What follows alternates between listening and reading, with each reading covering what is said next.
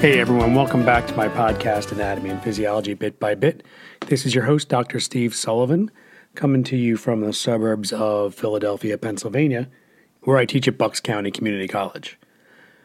So, it has been a couple of months since the last podcast that I published, and as you can probably expect, that is because of the pandemic and the quarantine that's going on here in the United States.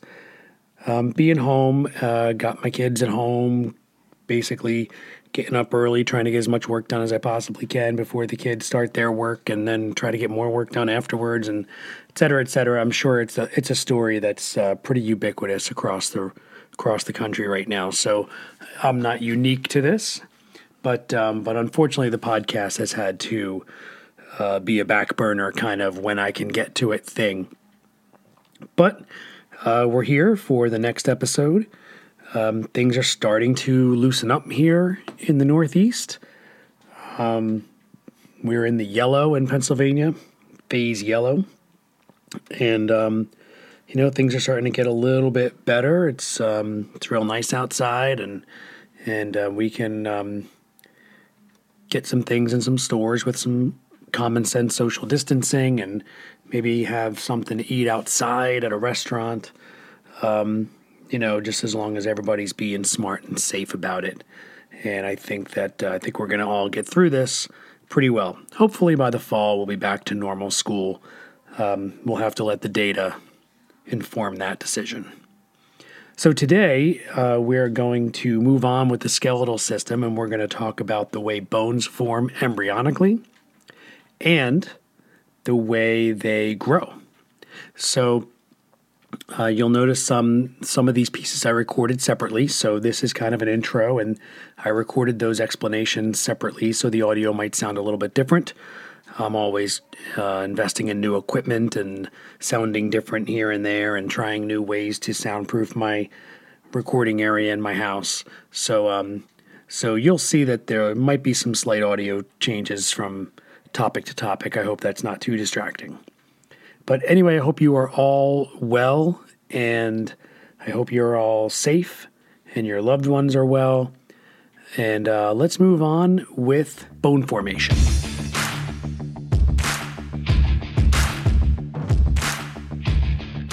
First, there's some important terms that you'll need to know.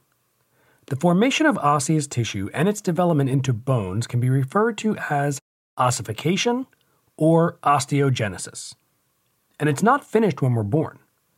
It begins during the embryonic phase of development, and it continues until we are full-grown adults. Intramembranous ossification means bone formation within a membrane. It begins about 8 weeks after fertilization, and it happens in 4 steps. Step 1. The formation of ossification centers. Embryos have a tissue called mesenchyme, which is a combination of mesodermal stem cells and ground substance that eventually gives rise to adult connective tissues like osseous tissue and blood. In the first step of intramembranous ossification, some of these mesenchymal cells in multiple regions begin to divide and differentiate into stem cells called osteoprogenitor cells. Some of those cells develop into osteoblasts and begin to secrete a bone-like substance called osteoid. Osteoid serves as a precursor to true osseous tissue, or bone tissue.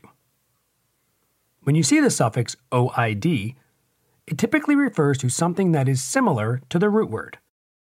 Osteoid tissue is similar to osseous tissue. The regions of the mesenchyme where this takes place are called ossification centers. Step 2. Calcification of the osteoid. The osteoid easily binds with calcium salts, which accelerates as the concentrations of calcium salts in the tissue rise.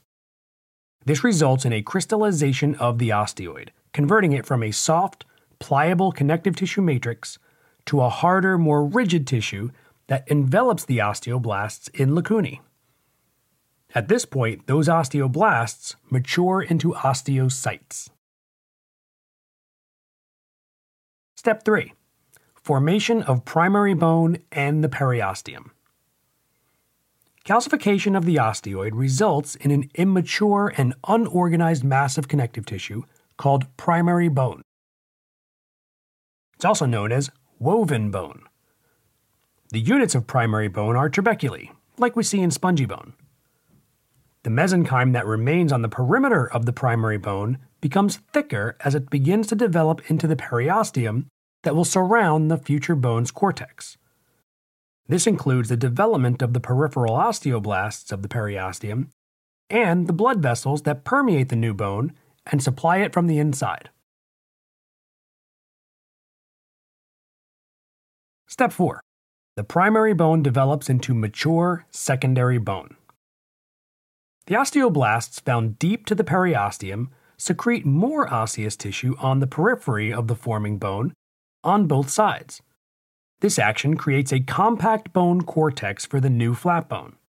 Meanwhile, osteoblasts also deposit new bone to the trabeculae, reorganizing it into mature spongy bone. The typical flat bone appearance of the spongy bone, sandwiched by compact bone, is now complete. The tissue in here is called secondary bone. The mechanism of intramembranous ossification is also utilized throughout life, as mature bones are remodeled to withstand the forces we put on them, grow in thickness and diameter, and become stronger. All right, so now we're going to talk about how long bones form, and they use something called endochondral ossification. Most of our bones start out as hyaline cartilage models of bones, in the approximate shape and location of the future bones. The osseous tissue begins to form from within those cartilage models between about the 8th and 12th week of development post-fertilization. Endochondral ossification takes place in 6 steps. Step 1.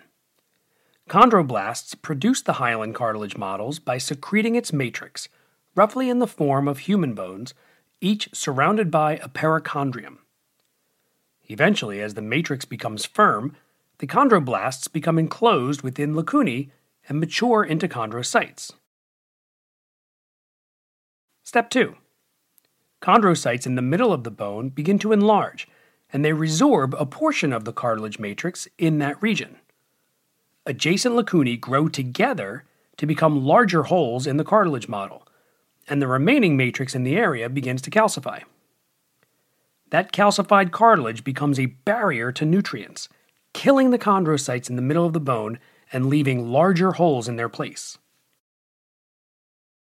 While the shaft of the model is calcifying, blood vessels from the outside of the model grow through the perichondrium and into the central space left by the chondrocytes. The model becomes a highly vascularized supporting structure, while stem cells of the perichondrium begin to divide and differentiate into bone-producing osteoblasts.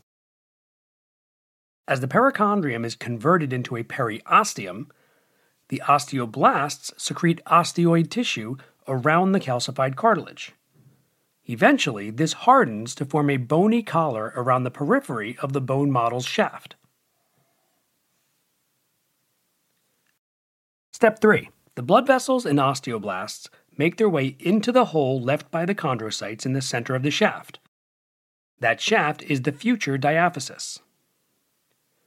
This periosteal bud initiates the secretion of osteoid tissue using the calcified cartilage as a template for creating the shape of the future bone. This is called the primary ossification center. The osseous tissue that matures from the osteoid extends lengthwise toward each end of the model, replacing calcified matrix in its path. Step 4. In the same manner, the opposite ends of the model, the future epiphyses, develop ossification centers of their own, called secondary ossification centers. These typically begin their development at birth, with some even being delayed until later in childhood. Meanwhile, in the diaphysis, osteoclasts break down osseous tissue in the center, carving out the hollow marrow cavity. Step 5. Eventually, all of the calcified cartilage is replaced by osseous tissue, with the exception of the articular cartilage that lines the joint surfaces of bones, and a thin layer of hyaline cartilage separating the epiphysis from the diaphysis. This is called the epiphyseal plate. It's also known as the physis. And finally, step 6. As childhood and adolescence continues, the diaphysis continues to grow in length, pushing the epiphyses further from one another, making the whole bone longer. Eventually, we stop growing taller with longer limbs when the cartilage of the epiphyseal plates is also converted to bone. Okay, so that's how bones form embryonically, but also bones need to grow. So let's talk about the couple of different ways that bones grow. Long bones don't grow in length by adding layers of bone onto the surface of the epiphyses. Remember, the bone of the epiphyses is covered with a layer of articular cartilage. So rather, a long bone grows in length by making its diaphysis longer and pushing its epiphyses further from one another. This process is called interstitial growth. The epiphyseal plate of a long bone consists of typical hyaline cartilage in the middle, with a transitional zone on each side where the cartilage simultaneously attaches to the bone of the epiphysis and the diaphysis. It is split into 5 zones that each play a part in the way a long bone grows in length. Let's take a look at each zone, starting with the one closest to the epiphysis. The zone of reserve cartilage consists of typical hyaline cartilage being reserved, or saved for later. That's because in a growing person, the cartilage tissue in this region remains cartilage and does not get replaced by new osseous tissue until growth stops. The word proliferate means to increase rapidly in number. In the zone of proliferating cartilage, chondrocytes are doing just that. They multiply rapidly via mitosis and arrange themselves into columns. The lacunae surrounding the chondrocytes flatten out, and they resemble a stack of coins. This is the zone that maintains the thickness of the epiphyseal plate, while calcification and osseous tissue begins replacing other regions of it. Hypertrophy means the enlargement of an organ or tissue from the increase in size of its cells. And that brings us to the zone of cell hypertrophy, in which the chondrocytes stop dividing and begin to enlarge, causing the walls of the lacunae to thin out as growing chondrocytes resorb the cartilage matrix of the epiphyseal plate. The zone of calcification has a name that says it all. Minerals, like calcium, are temporarily deposited into the cartilage matrix found between the columns of lacunae created in the zone of proliferating cartilage. Keep in mind that calcified cartilage is not bone tissue. This tissue needs to be replaced by osseous tissue, and that's called ossification.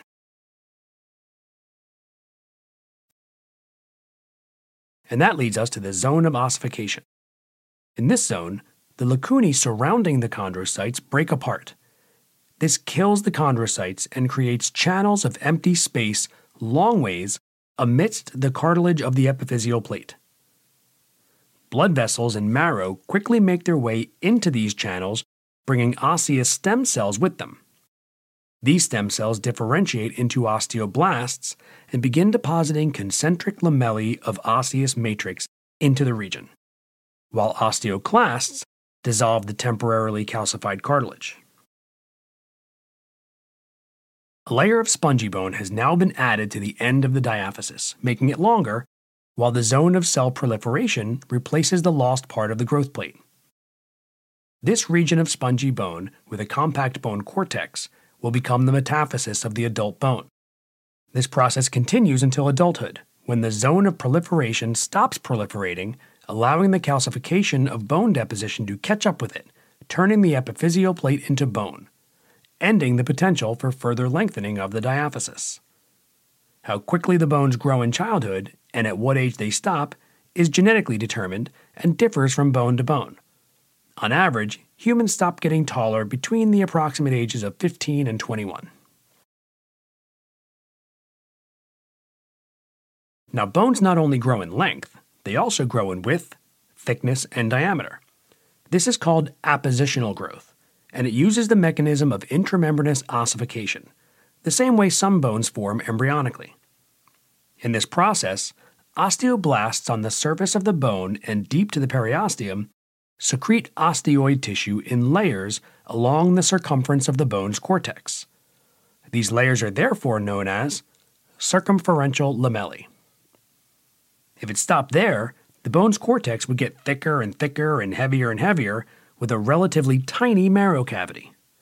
However, osteoclasts associated with the endosteum are simultaneously resorbing osseous tissue from the inside of the marrow cavity, carving it out to remain proportional to the growing diameter of the whole bone. Okay, so that was bone formation and bone growth. So that pretty much does it for this podcast. I do have another episode that I'm going to be working on really soon, so hopefully it'll be out without this huge long gap in between. And this next episode is where we will start focusing on the muscular system. And hopefully you're taking some summer classes in A&P, and this is helping you get through. So I will talk to you soon. Be well. Hey everyone, don't forget to check out my YouTube channel, Student Help for AP. Student Help, the number 4, AP. There's a lot of tutor videos on there that I think could be really helpful. I also have an Instagram account and a Twitter feed with the same name. Anatomy and Physiology Bit by Bit is a production of Minus 55 Media, with a special thanks to Bucks County Community College, McGraw-Hill Higher Education, and my family.